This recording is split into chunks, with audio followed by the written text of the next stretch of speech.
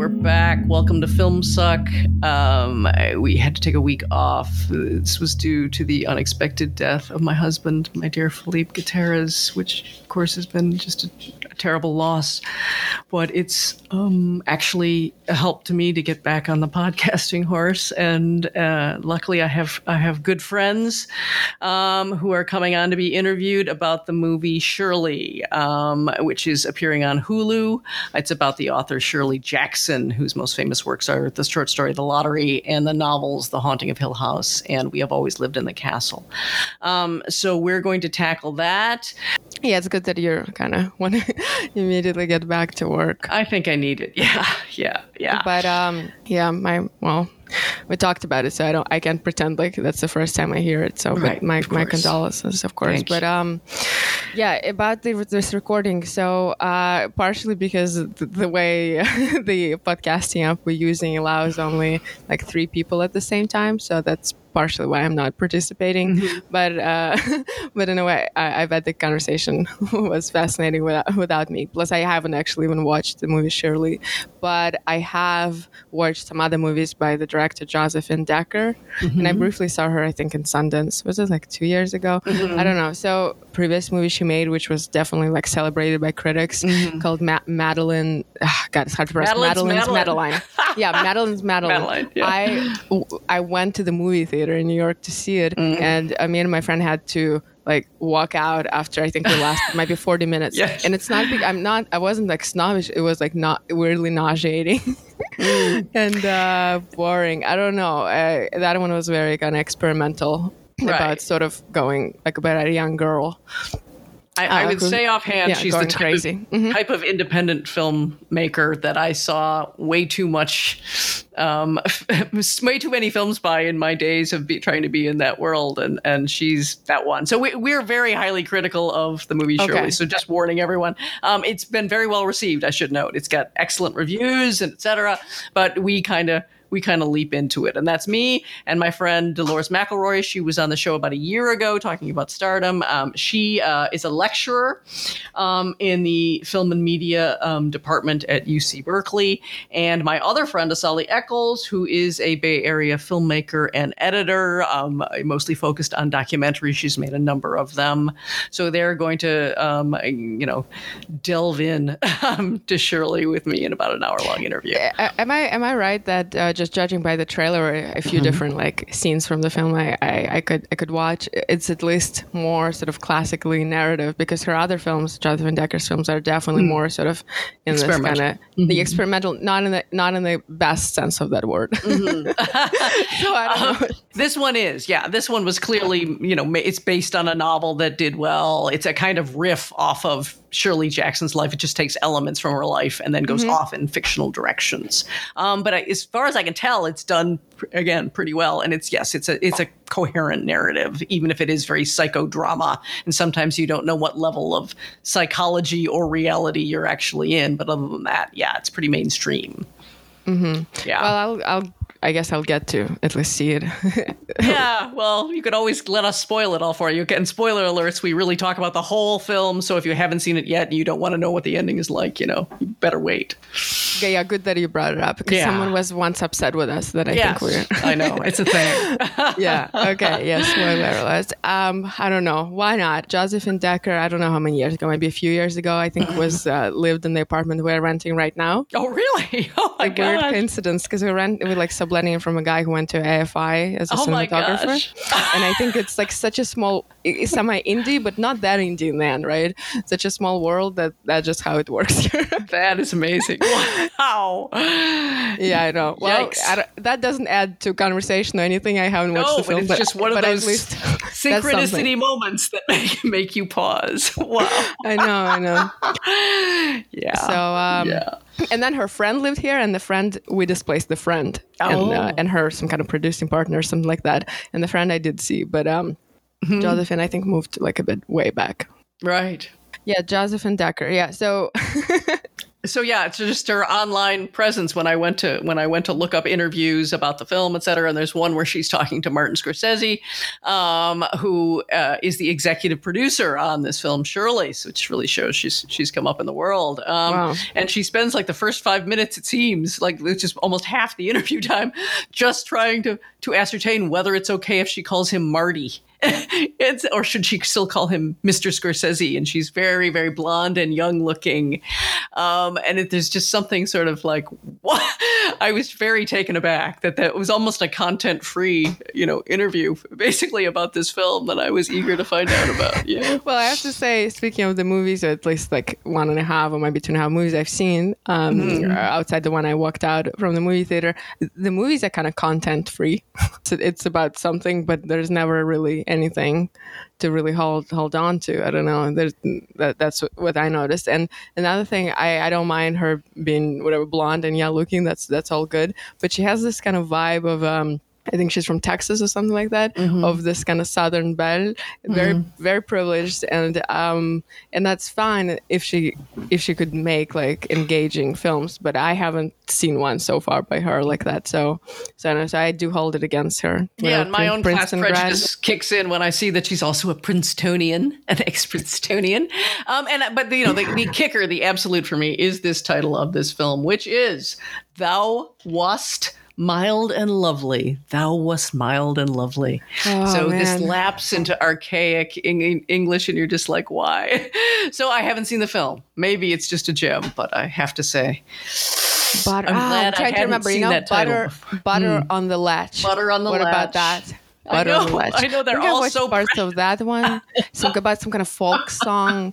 I don't know. I think she's like one interview I watched with her like years ago, not research for this film, and something stayed with me that again, it's sort of like content free in the way she talks about something is that I went once to that village, I don't know, some country, and was so inspired by that, and then I made a movie. So it's basically kind of, what would you call that? She's not necessarily a disaster tourist because she's not a documentary filmmaker. She's like fictional, but it's sort of a semi-rich anthropology / I don't know what, some kind of bad fantasy world. Yeah, and I just have a hard time reconciling it with Shirley, which is going deeply into psychodrama territory, using this kind of legendary author as the entree into it. But it seems very, very contrived. It's again, it's doing very well. It's being very well received by critics, but I think it's that kind of critic bait movie for exactly that reason. That it seems like it's being very, very psychologically searing, but in the end, you're kind of like, wait a minute, who are these people exactly? There's this, there's all sorts of ways they violate the actual psychology of the people, as far as you can gather from reading extensively about Shirley Jackson and her husband, literary critic Stanley Hyman. I know too much about it, so I'm the obnoxious viewer who knows too much and keeps interjecting. That's not right. Just to warn you what the interview is going to be like, at least my part of it. Well, at least who's in there? Elizabeth Moss. Yes, and Michael Stuhlbarg are the two leads, and they're both excellent as always. Well, at least she has that for her. Yeah, exactly. That's part of going up in the film world. You get, I guess, amazing actors, and then hack ways a bit up. And your production design, your cinematography, all sorts of things gorgeous, and that's what's happening. Things are going to get hidden. Yeah. Anyway, okay, I should stop being mean. Okay, enjoy the interview. And see you next week. Bye until next week.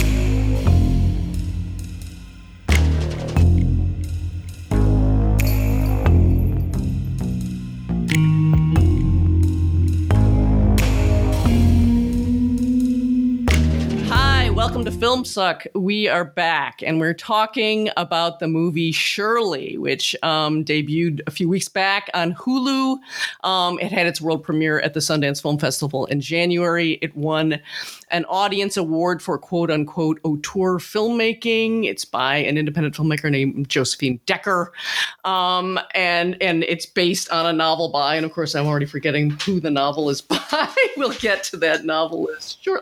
By Susan Garth Merrill. And the other credits, I will just simply say, of the filmmaker Josephine Decker include such titles, I've seen none of them, as Butter on the Latch, Thou Wast Mild and Lovely, Madeline's Madeline, and By the Way, and that's B-I, The Way. It's a documentary about bisexuality. I have to say my heart sank a bit at titles such as Thou Wast Mild and Lovely and Madeline. How precious can you get? And this is a Princetonian, so my problems with the film can probably go right back to Thou Wast Mild and Lovely. It was so hard not to laugh as you read every single one of those titles. I just howled over those. I'm glad I didn't see them before I watched the film, because it really would have prejudiced me so badly. So I thought we could just, talk about the film as a film. A number of people have watched it that I see online. It's gotten a lot of great reviews. I've seen a lot of enthusiasm just from sort of Facebook friend types. So it's actually done well critically. And we of course all agreed to talk about this. We're friends. Full disclosure, we're old friends.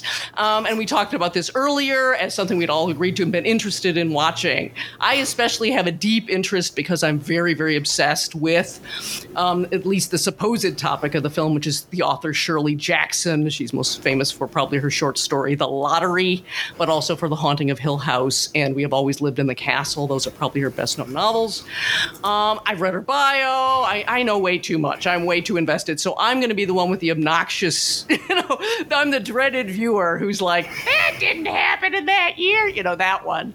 So I'm going to save my rantings for a little later. So we can just talk about this as, a film that people would encounter without having to know everything about Shirley Jackson. It's not a straightforward biography at all. It's very much loosely inspired by certain aspects and events of Shirley Jackson's life. So first, let's just tackle how we relate to this thing as a film. And since you both can't see me, I'm just gonna call you out in alphabetical order. So Asali, would you have a take that you want to throw out at us before we start discussing? Yeah, well, first of all, hearing all those other titles, I have to say, thank God the title is Shirley, because I can imagine that she could have come up with some really obnoxious title for this film. That's not Shirley. Sick and demented. Exactly. So we can all be thankful for that. However, so this film, I really didn't. The first few minutes, I was really digging it. I was like, oh, this could be interesting. The cinematography is really exciting and interesting throughout. My main takeaway, I guess, is that it just felt like it was trying to do 5 things at once, and it couldn't decide what it was. It seemed really tonally confused. It was sort of a combo platter of Who's Afraid of Virginia Woolf.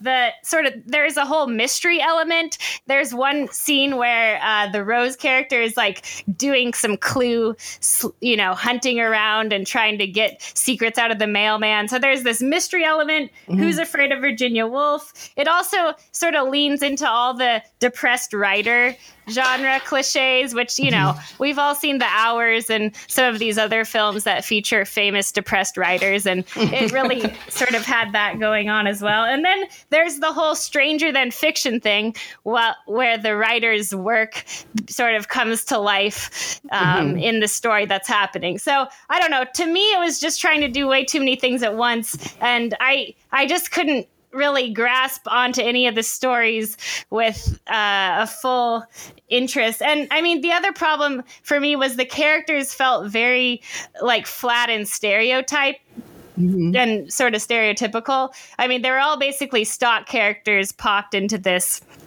I don't know, confused thing. And then, the cinematography was beautiful, but it was very horror cinematography throughout. So that didn't, to me, that just didn't really work with all the other things they were trying to do with the Who's Afraid of Virginia Woolf and the, there was even the feminist, yellow wallpaper kind of element running through as well. So it was all very confusing. And I watched a little bit again with my partner last night, and he said, I don't understand this movie. I feel like it seems like a horror movie. The cinematography is telling me it's a horror movie. The score is like this sort of fun bass. The score is the best part of the film, in my opinion. Agreed.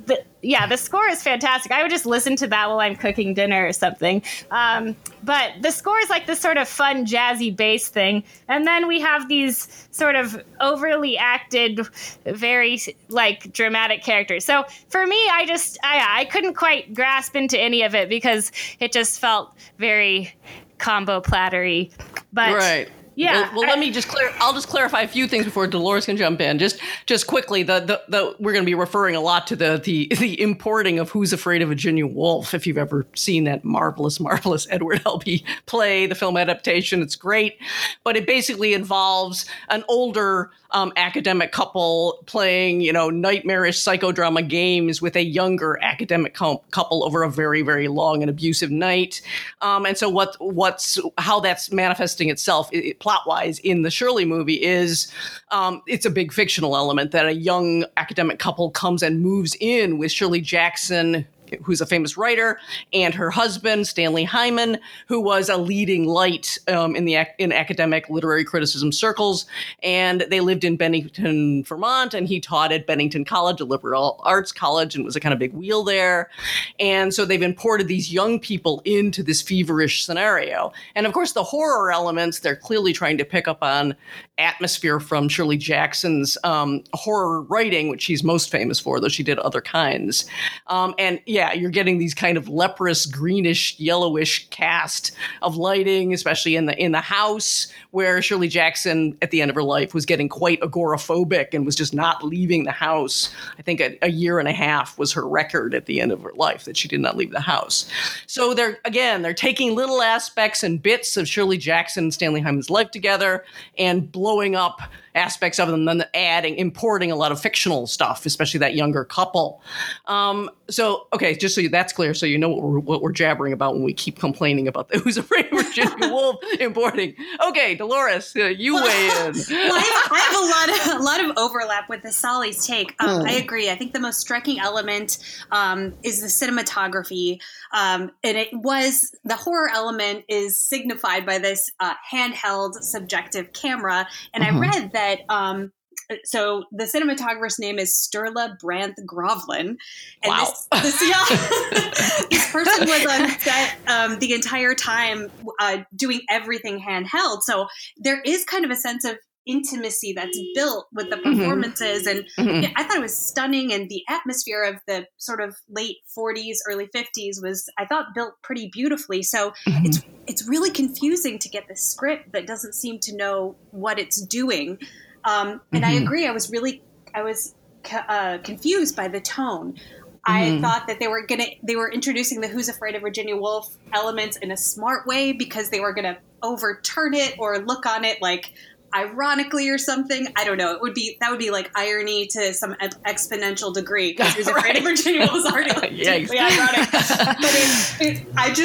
at the end, I was mystified. I had no idea how this film meant itself. I had no idea what its own view was on any of these people. And I completely agree. The characters didn't have a lot of depth, although I will say I enjoyed pretty much all of the performances except for Elizabeth Moss's as Shirley Jackson. And here I just have to interject. You are totally the exception in this. The most praise is being dedicated to Elizabeth Moss. I was only impressed, as I keep mentioning to both of you, she looks so much like Shirley Jackson, and that is not an easy one. Shirley Jackson was this, shall we say, big-boned woman, large-featured, ungainly, her hair always kind of unkempt and too much, those cat eye glasses that are somehow so terrifying. And she just looks uncannily like some photographs of Shirley Jackson. So that to me had so much power. I was just staggered. I was like, how is that possible? But yeah, so most of the praise is going to the Elizabeth Moss performance, but I think I read one saying, wow, she gets Shirley Jackson totally wrong. So Dolores, you've got a standout opinion there. So say more. Say more. Well, the rest of the actors seemed to come so organically out of the rest of the atmosphere. And the script is bad to begin with. And I thought they kind of did their best, building at least some kind of like repertoire of mannerisms that seemed, natural and organic. But to me, Elizabeth Moss just seemed like she was acting so hard, and none of those lines seem to like proceed naturally from this person who I think seemed like the way they set Shirley Jackson, the character, to me, she seems so smart. She wouldn't have even have like bothered speaking to most of these people. So, to me, that was the most sort of like belabored, I am acting a role. And it bothered the heck out of me. But so I'm an outlier there. So that's my general take.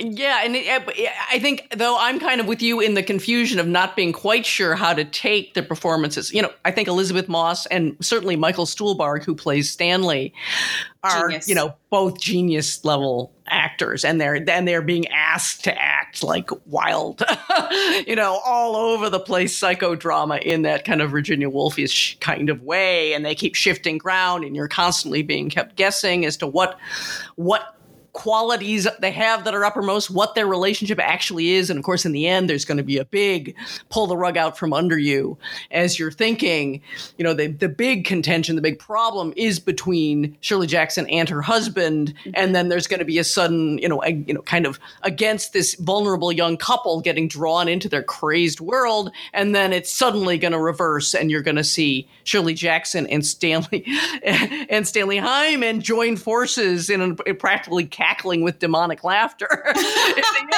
end over the kind of weird ruination of this couple, which again is a kind of borrowy thing. I'm assuming they're inspired again by Who's Afraid of Virginia Woolf, when we see that the older couple come back together again, and the young people are like staggering out. Exactly. Never to be the same kind of thing. So it is hard to assess. You know, this isn't my kind of fare. I'm not generally in love with this kind of, the psychodrama kind of thing. It's not my favorite thing, and especially because again, I'm obsessed with what relates to the Shirley Jackson I know of and what doesn't. In some ways, this can be vouched for if you read the biography. But certainly by the end of her life, and she only lives to be 48, she dies in 1965 at 48, their relationship is a tortured one. He's insisting on an open marriage. He's sleeping with many, many students and former students, while she, of course, is getting more and more disturbed and agoraphobic. He starts off as her savior when they're young. He really recognizes her genius when they're both at Syracuse University. He sees it immediately. And he's like, that's for me. And marries her, not only her, but that stupendous talent that she had. So at first, it's like, he is her champion. He is her kind of almost savior in a world where, she comes from affluence, and parents were very conventional and wanted her to be a proper lady and get married and have a proper life. And they just despaired of her. And her mother especially was very, very cruel about how far she deviated from the then ideal. So it was almost like she was saved and brought into this marriage. They had a wonderful, in their early years, bohemian life. They had the greatest parties. Ralph Ellison, the writer of Invisible Man, stayed with them for months at a time sometimes. While he was writing Invisible Man, he was their great friend. They had many famous friends. So for a while, all going great guns. But by the end of their lives, all the tensions are really starting to tell on them. And supposedly she was in therapy, starting to think about if it were possible that for her to leave. She certainly made more money than him, but he controlled the money and kept her on an allowance, for example. There's a he's the villain of the piece. Yeah, absolutely. There's a tidbit about the acting of these scenes with Michael. How do you say it? Stuhlbarg or Stuhlbarg? I think so. I'm probably wrong. Let's say Stuhlbarg. That sounds better. Okay, so I guess during the production of the film, Michael Stuhlbarg, who's playing Stanley Hyman, Shirley Jackson's husband, one of his sort of genius improvisations was to add crumbs to his beard before he does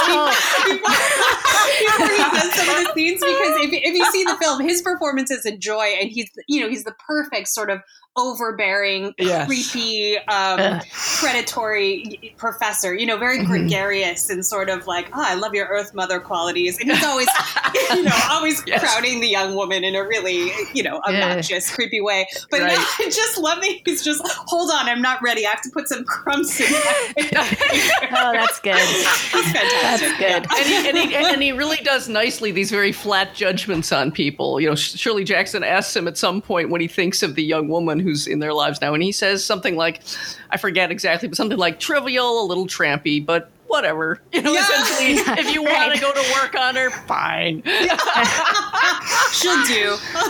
She'll do for the moment. Yeah. Well, I did, that is another part, like, I sort of appreciated in theory. I love a story about a sort of vampiric artistic process, because I do think that artists, especially writers, are vampires of, the people around them.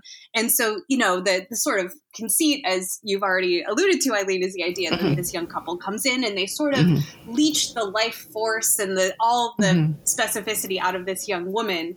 And I thought that was really interesting. And I don't know if we want to get into the plot yet, but I have some thoughts. Oh, absolutely. Go for it. Okay. Definitely.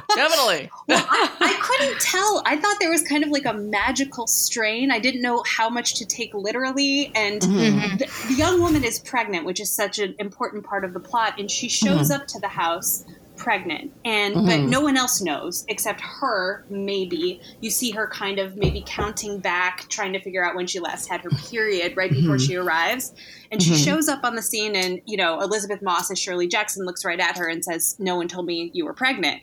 So Shirley Jackson is supposed to be witchy and sort of in tune with that, and then the young woman is pregnant throughout her stay and eventually has the baby. And at the end, there's a final scene where Elizabeth Moss is holding the young woman's child. And I thought, is this baby real? Like, speaking of Who's Afraid of Virginia Woolf, like exactly. Or is the child the book that Shirley Jackson writes? I mean, I didn't know how to take it, but it did have this element of like magic, and I didn't really know how literally to take the events of the plot. And I think we are supposed to kind of lose ourselves in that kind of, I don't know, again, there's many films, Polanski's The Tenant, Barton Fink, where you lose yourself as far as not knowing exactly how much is this crazed psychology, how much is some fantastical thing happening, how much is it a kind of sordid reality. I think that's what they're trying for, that it's all getting interwoven, because they also have the young woman reflected as she's kind of a young Shirley Jackson figure in some ways, and she's clearly being mapped over the young woman that Shirley Jackson is writing about in the film. It's from her novel Hangs a Man, but her novel was based on the disappearance of a young Bennington College woman, a mysterious disappearance that never was solved. Was she murdered? Did she just arrange to get away from her life that she couldn't bear anymore? Nobody knows. So there's all this kind of laying over of different figures. So you'll see Shirley Jackson standing in a place where the young woman has just stood. There's all this over-identification happening, because it's all about what happens to these suffering young women who don't really fit in. And then Shirley Jackson whispers, "They go mad." Yeah. So I think we are supposed to kind of lose ourselves and not know how to rate how real things are, at least in a kind of very troubled middle section. Indeed. But, and I think, relating to that, one of the last lines that the young woman speaks after she has very possibly almost jumped off a ledge. Right. I know. We're not really sure. And it's certainly after she has some sort of breakdown, she confronts her husband's philandering, threatens to leave him. And she's in the car, and I think she's being sent away to rest for a rest. And her husband says to her, you need a good rest, and then you'll come back good as new or whatever. And she says, "Oh, I'm not going back to that. Little wifey." That was madness. That was madness. So connecting to your idea of what Shirley said, they're indicating that there's some like folia deux, or at least folia, I don't know, 4. Right. Everyone's in on this folie. So we don't know if it happened or not. Yes, we don't know. And of course, I'm obsessing like an idiot. I'll allude to my own obsessions again. I'm like sitting there going, Hangs a Man was 1951. This is supposed to be the early 60s. She was writing, we have always lived in the Castleton, things like this that are nonsense. Well, Eileen, what do you think about, is it realistic that this is set after the story The Lottery is published in the New Yorker? Does that make sense? Oh, yes, because that's what makes her famous. 1948, she publishes The Lottery is published in the New Yorker, and it's not only a triumph, it's a scandal. I mean, literally scores, hundreds and hundreds of people drop their subscriptions because they're so appalled. They're so wigged out by this story. I think we can't quite conceive, even though it's still a famous, it might still be her most famous work. I don't know if they still assign it in junior high or high school or whatever. They always used to. I think that's where I read it. Yep, I read it in high school. Yeah, and it lingers on in a kind of little tradition, a kind of midsummer, kind of Wicker Man-y. You see kind of it's in that ballpark of The Purge, right? That kind of writing. But it was a shocker at the time, especially to appear in such a respectable, magazine as the New Yorker, and it just made her instantly nationally incredibly famous. And she says funny things about how the letter writing changed. At first, she'd get reams of letters of people begging to know what it means. What does it mean? What does it mean? What are you trying to say? And then later, as it went on being just a standard and getting adapted to, in various ways, TV, theater, blah, blah, blah. I think there was even a ballet. There's some crazy adaptation. Oh my God. She said she got more and more letters asking her where the lottery was held, what town, and could people go watch? Oh my God. Oh, so there's a lot of Shirley Jackson reckoning with her culture, even if she seems to be evoking ancient, kind of dreadful things in a lot of her writing. There's an awful lot of just looking at the culture she's in at that moment and kind of relating to a horror that she sees and clearly regards as obvious to be seen, especially in a kind of 1950s-ish world, which is the world she's basically in. And, the Cold War and all sorts of other things. But there's a kind of monstrousness operating that she always seemed attuned to and a lot of other people didn't want to be attuned to, but nevertheless made her hugely famous. Okay. But that's early triumph. That's like when she's on the upswing, and then all through the 50s, just like the parties, the novels coming out, the attention. I mean, she just completely eclipsed Stanley, and that's part of the problem in their marriage. In real life as well, that was a problem in their marriage? Absolutely. She's just making so much more money. She's so much more famous. It's not like he isn't writing books, isn't well regarded. He is, but there's no sense like that he's playing at her level. Right. But, in that last year, they are right in that she becomes tremendously agoraphobic. She's falling apart in that last. They're representing it. This is like toward the end of her life. Yeah, she becomes completely agoraphobic for a year and a half. She becomes morbidly obese. They're not showing that. She's just overeating. She's drinking like a fish. She's smoking like a chimney. She's on amphetamines. She's on tranquilizers. And finally, her heart just basically explodes in her sleep when she's 48. Oh, my goodness. Yeah. What do you think about the decision not to include the existence of her children in this film? So weird to me. That was one of the first things I was weirded out by, and I kept waiting for the 4 children to be brought in. And I think I did read that there were, at least they included a few of the kids, anyway, maybe all of them in some small way, in the novel. But they're completely dropped here. And I have to assume it's because the Virginia Woolfing of the thing is just isn't going to work with kids, cluttering up the landscape, I guess. That's my best guess. Yeah. That they couldn't figure out how to stuff the narrative. There's so much going on in Shirley's life that my first take was, why are you bringing more crazy to Shirley Jackson's life? Shirley Jackson's life is pretty crazy, so no need. But one of the crazier aspects of her life is while she's writing this memorable horror, which is mostly where her critical reputation resides, she was writing also, what do we want to call it, even domestic. I've seen domestic literature, popular literature based on being a homemaker. And she's a pioneer, a 1950s pioneer. In 1953, she writes something called Life Among the Savages about being a mother to all these children, raising these children. And she was way, way into motherhood. And it was a huge part of it. And her kids would all or almost all would have still been there. At least the younger ones would have been. So, she had a whole other, even more successful publishing life writing that. And the other one is called Raising Demons.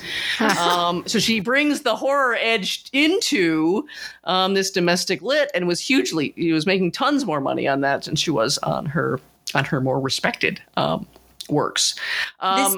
This is so provocative that she was making a living sort of writing about being a housewife and then kind of overdosed and died of all the housewife maladies, too much, just too much being shut in, too many pills. And I think so. Betty Friedan wrote The Feminine Mystique in 1963, and Shirley Jackson died in 1965. So that seems to be very much of the era. But it's so weird because he's part Betty Friedan, because of course, again, you're right. Trapped. She's doing all the drugs, the kind of secret many drugs. All the housewives and drinking too much and all that, being trapped with her kids. But at the same time, most of that time, she was living the high life. She was living a great life. She was. Yeah. It's actually like you have to bring Phyllis Schlafly in with all her hypocrisy about being a stay-at-home mother. When Phyllis Schlafly, if you know who, right wing, sweetheart of the silent majority creature, who was just writing and touring with books, public appearances, all of this stuff that she was doing. She was while pretending to be an ordinary 50s housewife. So it's kind of split down the middle between the Friedan vision and the Schlafly vision of like you're living an incredible life, but more and more she's being trapped into domesticity. And she writes interestingly about this, about not being able to find a home in the world. If you ever read or see the great movie adaptation of the Haunting of Hill House, it's about a woman who flees her horrifying domestic trap that she's in, seeking another home, goes to this haunted house where she's been invited to study the paranormal, and embraces this house as her new home. And then, of course, that home turns into a trap that's literally just absorbing her life psychologically. So that's a theme in Shirley Jackson's work. You flee the dreadful home, you find a new home, you think you're saved, and that new home becomes a kind of your nightmare prison. Do you think, is there like a historical, I really, I can't prove this, but I always have this sense that the 1950s were like the absolute like nadir of like being a woman. Like I have the sense that before then things were a bit freer.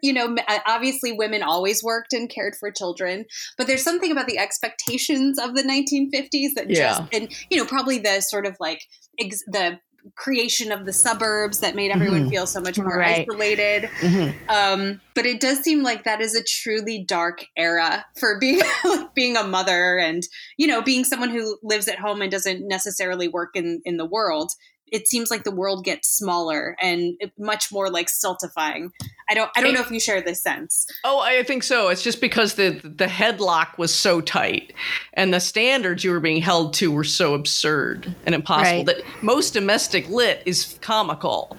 I'm thinking of the three most famous are Shirley Jackson, and also a little later in the 50s, Jean Kerr of Please Don't Eat the Daisies was her huge initial hit. She wrote many more. And then in the 70s, I think, comes along Irma Bombeck. She's 70s, 80s.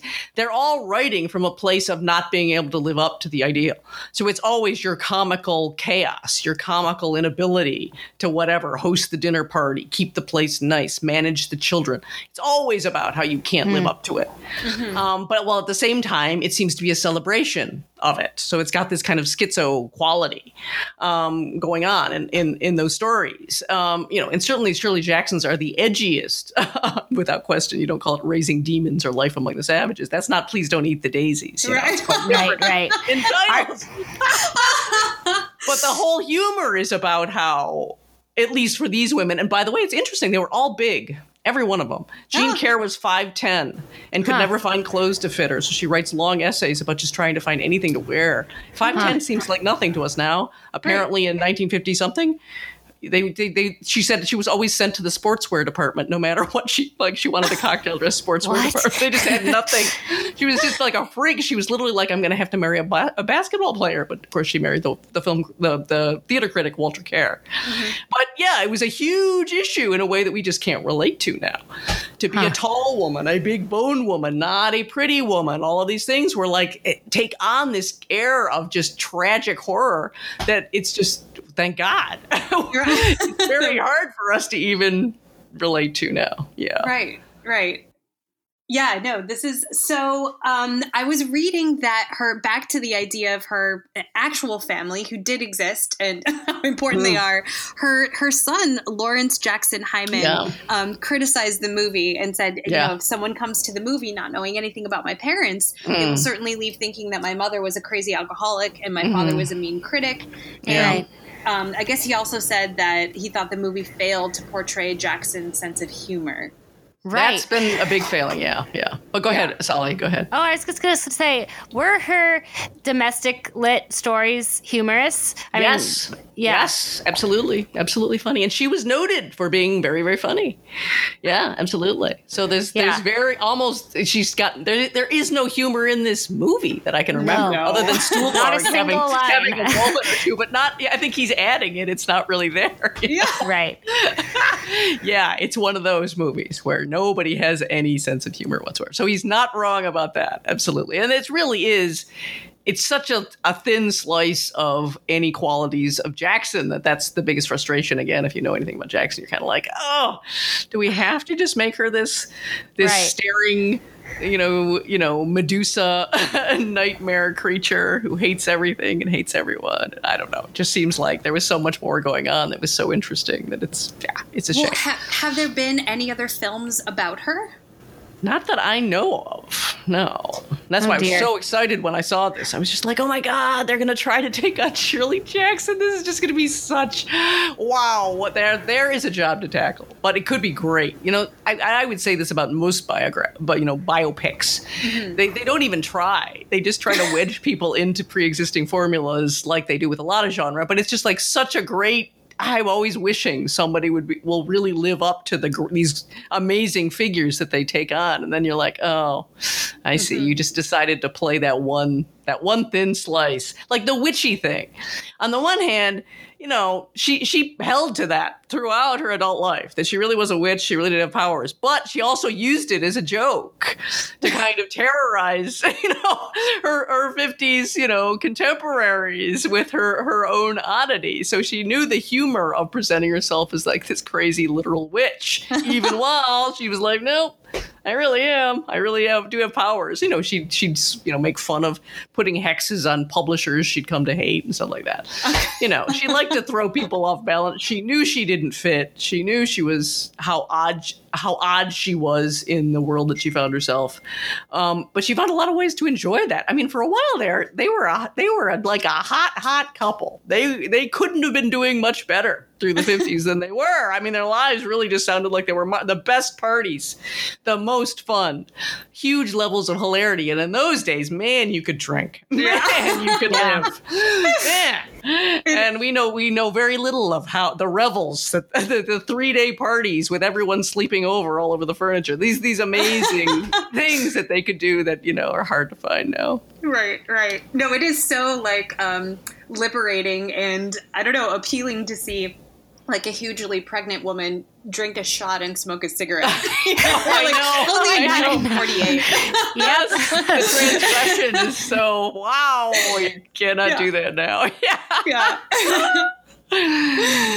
But, so as for like film adaptations of her work, what do you think would have been the most successful? Well, I guess, I mean, first, maybe what films have been made of Shirley Jackson's work? Obviously, no biopics before this. And which ones do you think are the best? Well, the crowning glory is The Haunting, directed by Robert Wise, which is, it's very hard to pull off ghost haunting films.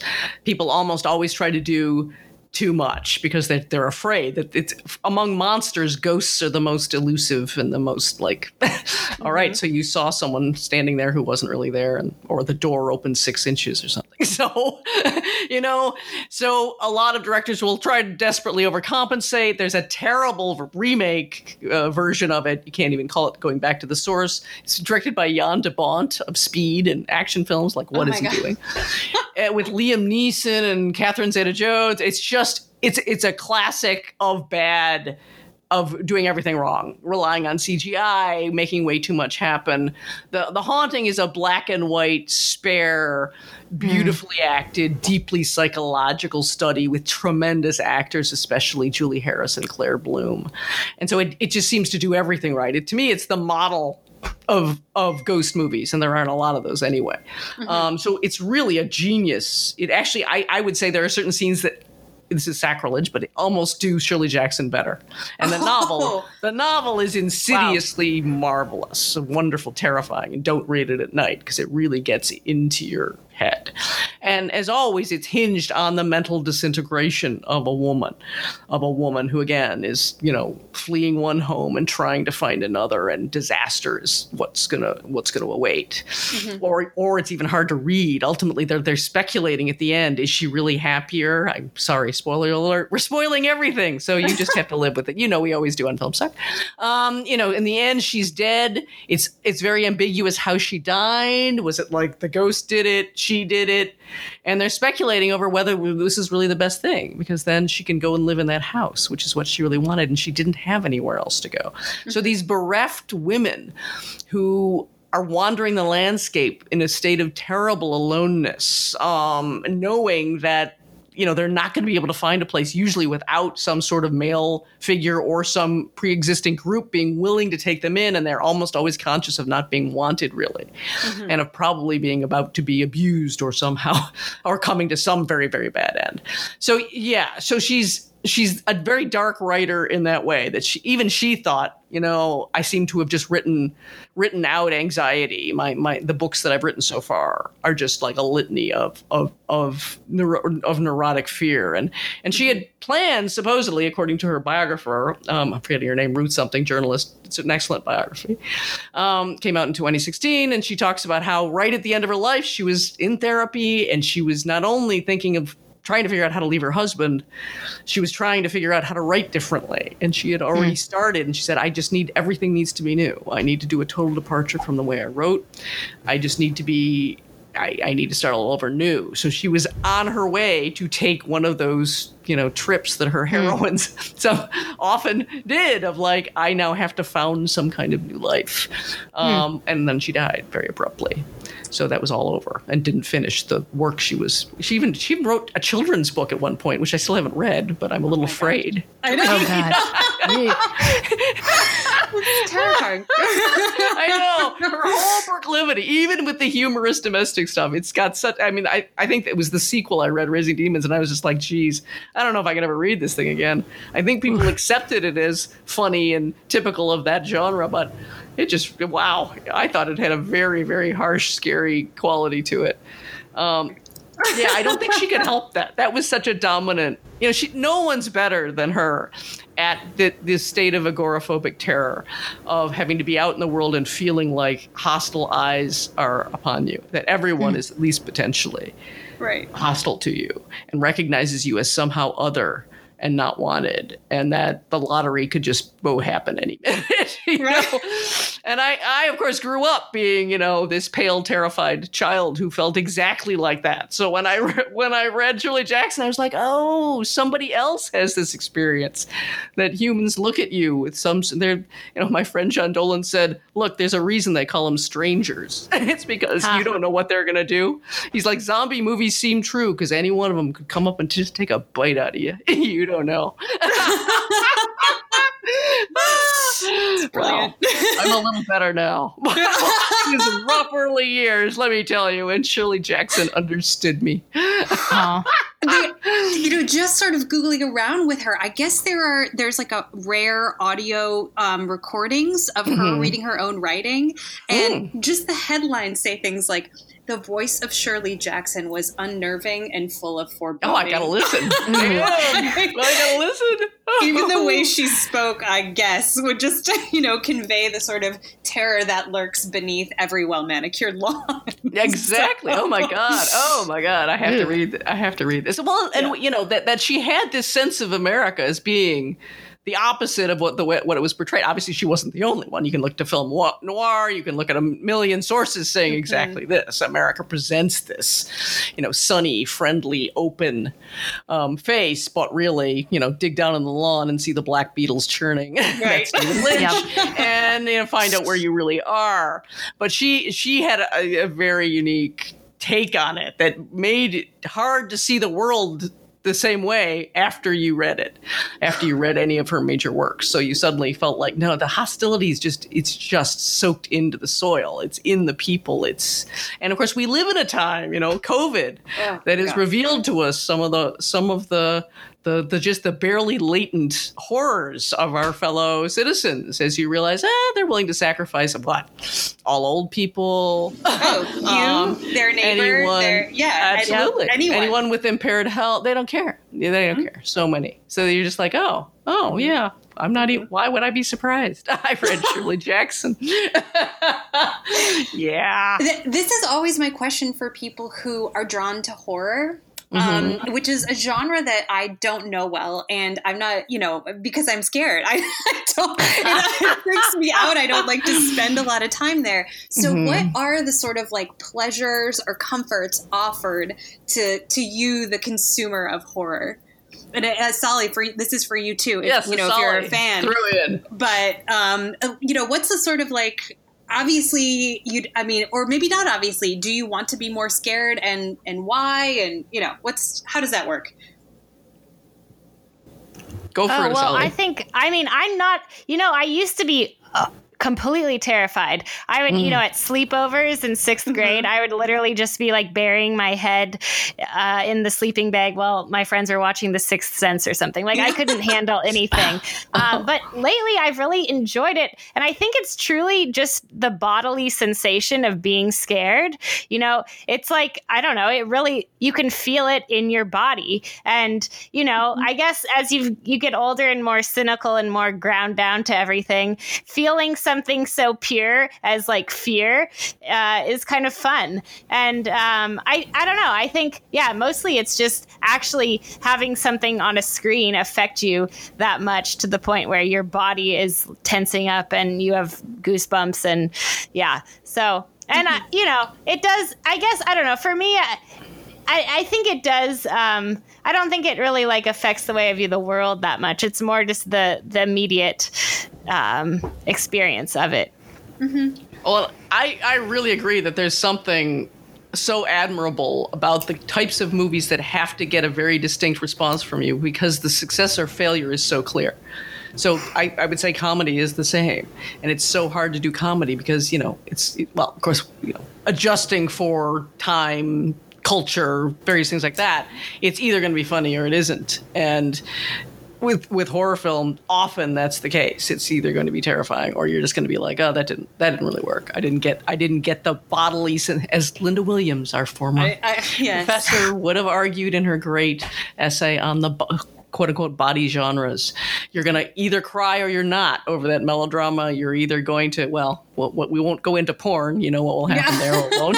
And, you're going to be scared or not. Those things, that's whereas drama, I remember someone telling me I have contempt for drama because anyone can sort of fool people into thinking this is having a dramatic effect. It's not a distinct enough thing. Yes. So you can always get someone I know and this is a bad thing to say, he was wrong about this, but he was in a Tennessee Williams play, I forget which one, and he just forgot his lines one night and started just having to ad lib this whole, I think it was The Glass Menagerie, and he said I went on for like 10 minutes. Everyone was crying, and at that point I was just like, all right then, I could just bullshit and people will just assume, they'll just fill in. Well, it must be working. Completely sacrilegious and like so wrong about Tennessee Williams, but I get the point in general. But the general point I think holds. I think he's also wrong. I don't think I would have sat there going, that ain't Tennessee Williams. Exactly. You can't fake Tennessee Williams. So I'm totally with you there. And I will just take it farther. As a fundamentally terrified person from my childhood, the reason I came to like horror, and this is a familiar thing if you ever study it, that people say it automatically, it's managed fear. Mm-hmm. So it feels so much better than your own real fear, which is unmanageable. So suddenly you can feel like it's being contained for you. You know, you're at least in some sort of conspiracy with the filmmaker, that it's, you know, it can often, for me, I'm edgy when I go see a horror film because I'm not sure yet. Am I actually risking that I'm going to be put in a situation where I can't control the fear, or are they going to be able to manage it well and I'll be able to manage it well? And sometimes you do spill over and you get a bad reaction, and every child knows. You watch that film that you shouldn't have watched, and you just can't sleep for 2 nights, 3 nights a week, whatever. Yeah. And that you don't want to risk, because that's vastly unpleasant. That's really horrible. But I think for me, that was the draw. And because I felt as if I was a fearful person and other people weren't. So it actually helped me to be in a world where they were representing the world as a fearful place, because I was like, it is a fearful place. Why am I the only one who admits that it is? No one else seemed like, everyone else was like, what? You're so oversensitive, Eileen, you know, all that kind of thing, right. You know, but I was always like, but just, I seem to be the only one in rooms and in spaces who see the awful thing happening. And it happens so much that I was like, I lived my own horror. And then I was like, I needed a companion in horror, and horror film could do that for me. Yeah, it's reassuring to see something share your point of view, even if what you're looking at is horrific. It's awful. Yeah. Yes. Right. Yes. Less lonely. Less lonely. And it isn't true of all. I can't watch the horror porn stuff. I'm just not even interested. The so-called, like Saw. Right. And all that stuff. I never got into that. It's only certain ones. Zombie films, ghost films are probably have always been my favorite. There's just a couple of genres that I like, because somehow I can relate to them. Even vampire films I've always been a little iffy on. The whole, they can be terrifying. Yeah, too scary sometimes.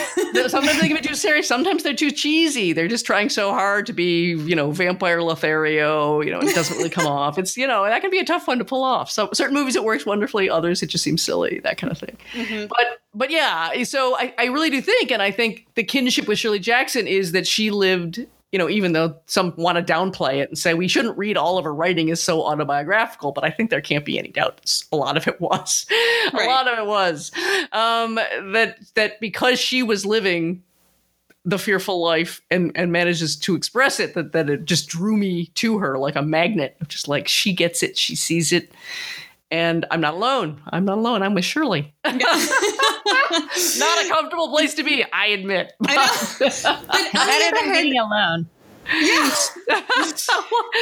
And she seems, is I don't know, as odd as she is, and as much as I didn't particularly love Elizabeth Moss's performance, the sense I get of Shirley Jackson, which comes purely from this film and from Googling things about her, is that that's someone I would like to know. Like, I would like to be her friend. She seems hilarious and witty and incisive, and who doesn't want to sit next to the person who can cut everyone else down in a room? Yes, at that party. That's exactly my reaction to her at that faculty, thing. Oh yeah, just sitting there smoking and looking like daggers at the world, and just like, oh, you want to be right next to her. Absolutely.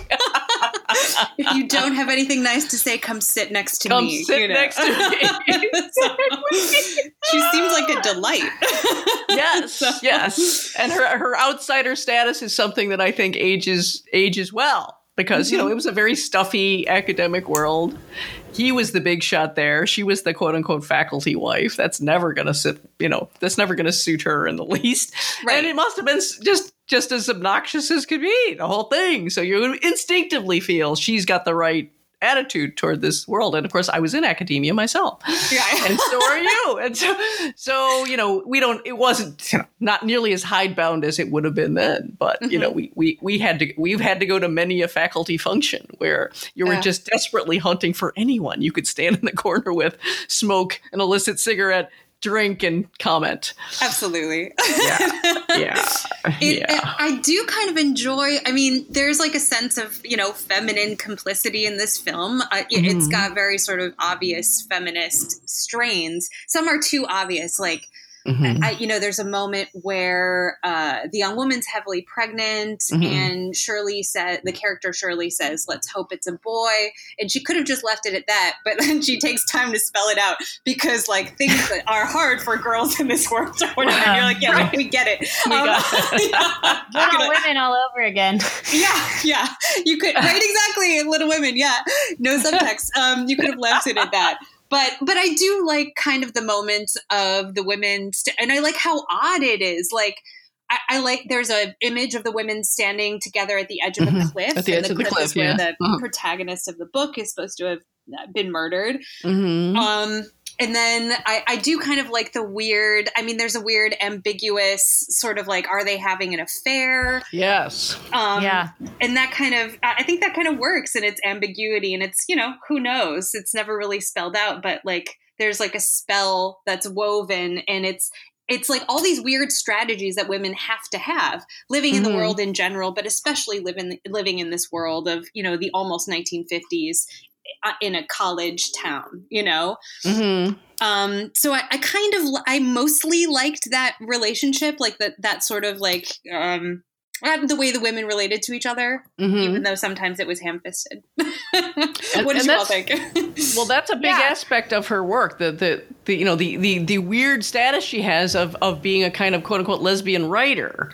There's a whole book just which I've always meant to read, and I haven't. I forget if it's a collection of essays or just one book on the lesbian aspects of her work, which are, if you ever see The Haunting, the great performance in that film. Well, Julie Harris is great, is by Claire Bloom as the most fabulous Theo, the most fabulous lesbian who ever lived, and you're just not human if you don't want to be her. She got the best clothes, she got the best lines, she's incredible, and she's gonna try and save the poor beleaguered, psychologically falling apart heroine, and it is the chance held out to her. Go live with Theo. Be a couple with Theo. Theo will save you. The offer is on the table. But she's so hidebound, she backs away from it in terror, and that kind of seals her fate. She's going to have to meld into this horrible 19th century man's house and be trapped. And it's an interesting theme that runs through her work, that there is this other possibility not explored that would have been potentially the saving. Of the poor heroine. And I remember first talking to my friend John Dolan, who's been on the show, and talking to him about something. I guess he was sitting on a seminar I was in, a horror seminar, and we were looking at The Haunting, and he was like, I thought Shirley Jackson was like absolutely a lesbian and was writing from that perspective. And I'm like, well, I mean, we don't know, but all we know is she was married. She did have one affair with it's a famous writer, but very brief, like a one-nighter. And, she had a few tiny relationships with men, but we don't know what her relationships with women or how literal ever to be about it. But the way you put it, I think, is the right way, that there is this way that women could draw closer together and have formed some sort of bond that might have been a saving bond, though it's never presented that. It's always given up. It's always brief and kind of tantalizing, and then it's gone. Right. Yeah, I love this. This makes all the sense because I noticed one of the producers was Christine Vachon, who produces a ton of films, but is like most known for producing new queer cinema. Absolutely, yeah. Especially like all the films of Todd Haynes and whatever. So that totally makes sense. If I did not know Shirley Jackson was a queer icon. Apparently she is, and now I need to read everything about it. Yeah, and actually that would tell me, because I don't know how much it goes beyond that much that I know, that there's a book about it, that the themes seem to be there, that she's been mistaken for, isn't she a prominent like lesbian author? Yeah. Or maybe not mistaken. I don't know. So yes, report back. I would love to know. Indeed. Does she have a standing that's bigger that I don't really know about? Okay, the answer is yes. I have just found evidence that oh my God! Bennington, so Bennington College is where her husband taught, correct? Yes. So there was an exhibit, like a museum or art exhibition that explores the sexual ambiguity in Shirley Jackson's novels. It's called Queer Paranormal. For a moment. Oh my God! What do you know?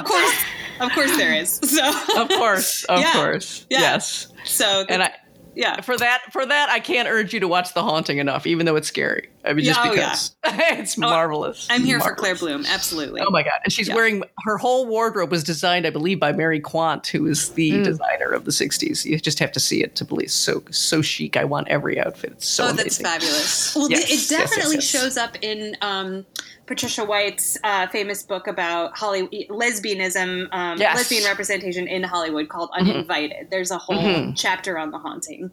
Oh, perfect. Yeah. Perfect. Yeah. Yes. So there we go. Queer cred established. Absolutely. Yeah.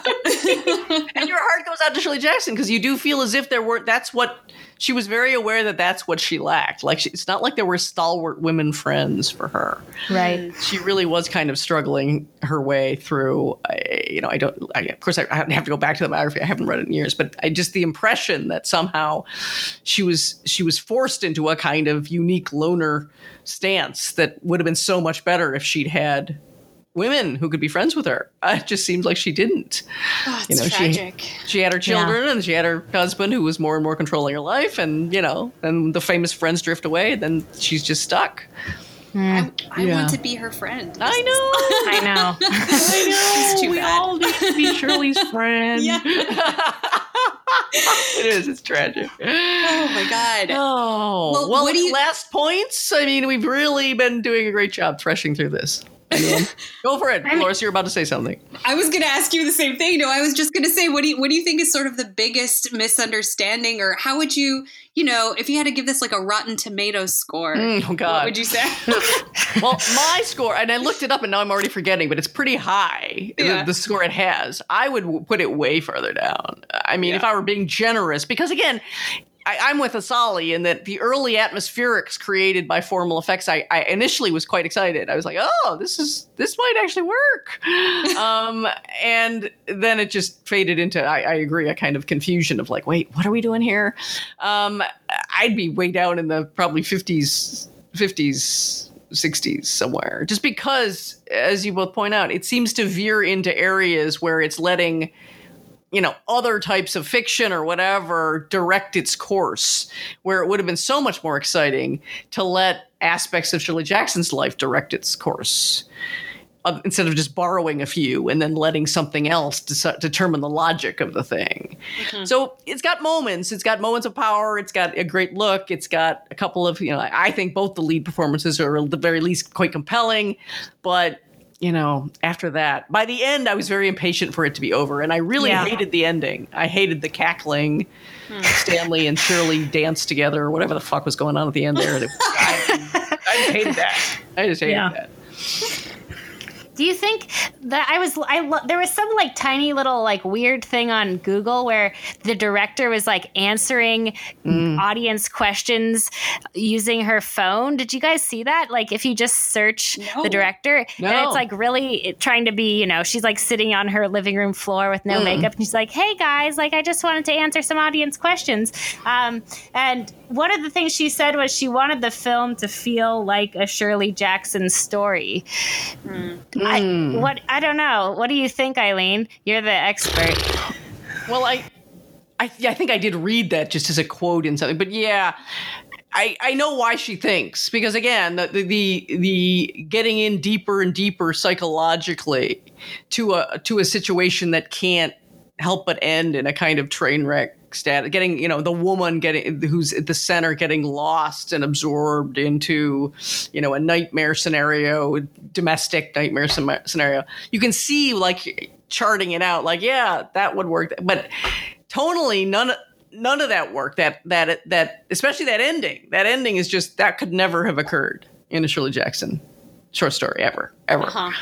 That the triumph of the couple that underneath it all are really bound together in some sort of hell bargain and gleeful about it. No, I just can't even. So that just seems so tone deaf. I think it ruined any of the earlier stuff where it is about the kind of, the plight of the lost woman who's going mad under the pressure of, I don't know, the crazy circumstances that seem to be everywhere. She addressed this in all these different specific ways, but you always came back to these same problems and these same tonalities over and over of entrapment, of people being weirdly cruel, and in unexpected ways, of suggestions of was there some sort of assault or molestation, and then there's confusion over it. So that whole whatever happened to that girl makes sense as a kind of template for her wanting to write about it.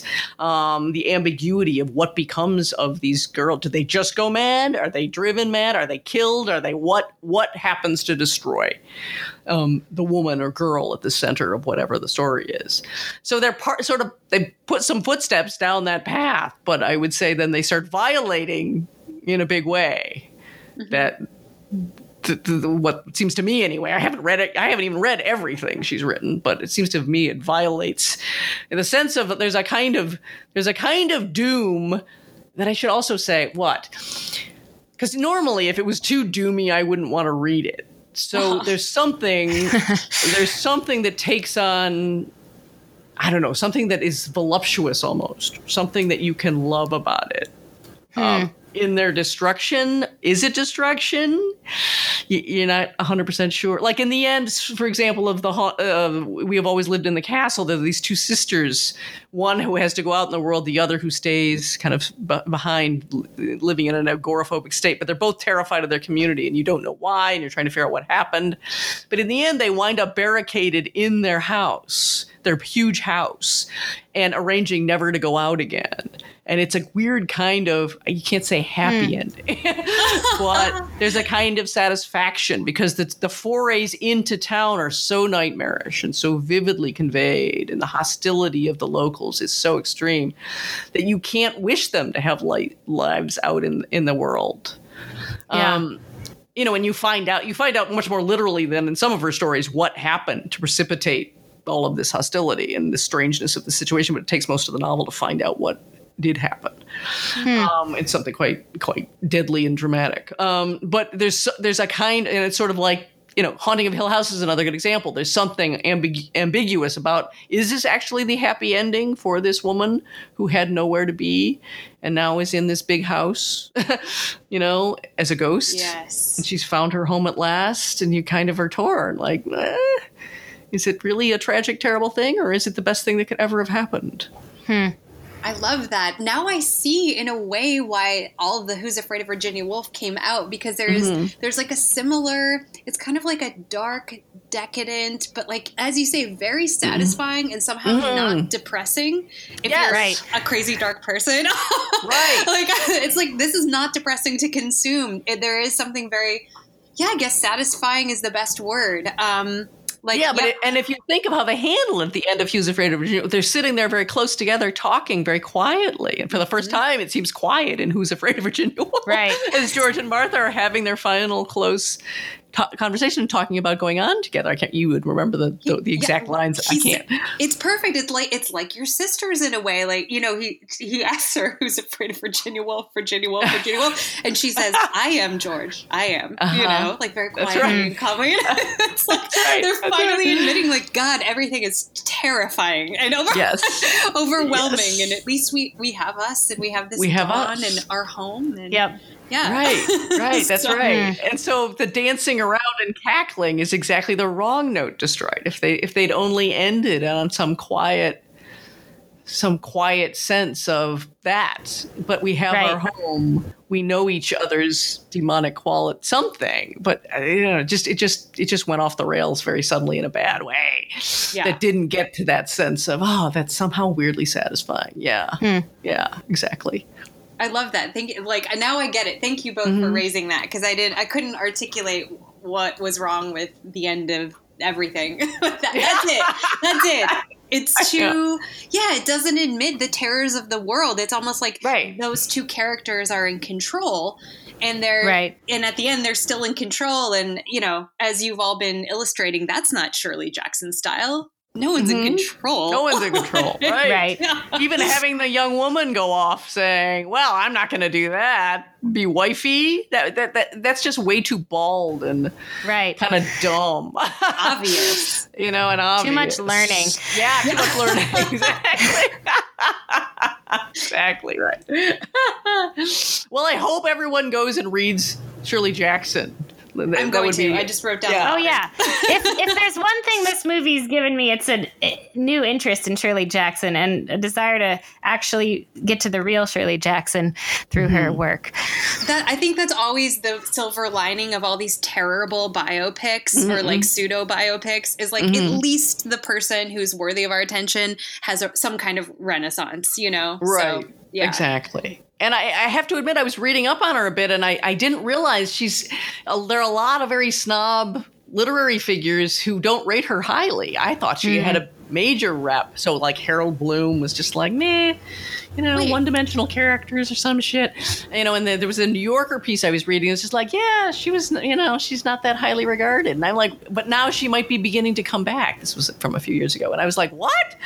I always thought, I think maybe the suggestion was she'd had so much popular success and she wrote in genres that weren't highly respected. So horror and then that domestic thing, that kept her from ever being considered as successful as she was ever in the first rank. But I was a little shocked by that. I thought, surely by now we all realize she's great. Okay. But I'm not positive. But it's a compliment to be rejected by the New Yorker literary crowd, I think. Yeah. So indeed, I think though things might have changed. I think, and Eileen, I think you're right. You said maybe it changed recently. There's a note I read. I'm reading somewhere online that says in 2009, Harold Bloom, Speak of the Devil, published an extensive study of Jackson's work. Oh, you're right. No, it's to your point. This is me Wikipediaing. Yes, he wants to argue that she's not. She's only so-so. Who publishes an extensive study of someone to say they're not worthy of attention? What? That is absolutely correct. Who does that? Harold Bloom, I guess. Wow. No. Okay, fine. Total dope. But there are contemporary, even the contemporary writers. I mean, I didn't recognize a lot of their names who love her. But like they mentioned pop people like Neil Gaiman and Stephen King is a big fan. But there were other probably, admittedly, I don't read people who are considered the top literary figures. So they might have been in the list, and I just don't know about it. But I'm actually a little unsure where she stands reputation-wise right now. But who cares? Who cares? Go read her. She's fabulous, and she is truly, there is no one like her. She writes in a way that, yes, you can actually say she is a real auteur if you can bear that concept. Yeah. So cool. She stands alone. Yeah, for good or ill.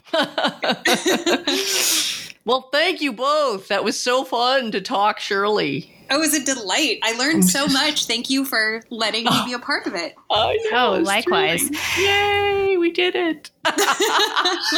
Well, you'll have to have you both come on again because it's so fun to talk to you. We'll find other topics. It's too fun. Absolutely in. For sure. Right. Yeah. So thank you, Asali. Thank you, Dolores. Thank you all for listening. And of course, we will be back next week with some scintillating topic. We're trying to decide on what, but we will keep you posted. That's all for now. Bye-bye.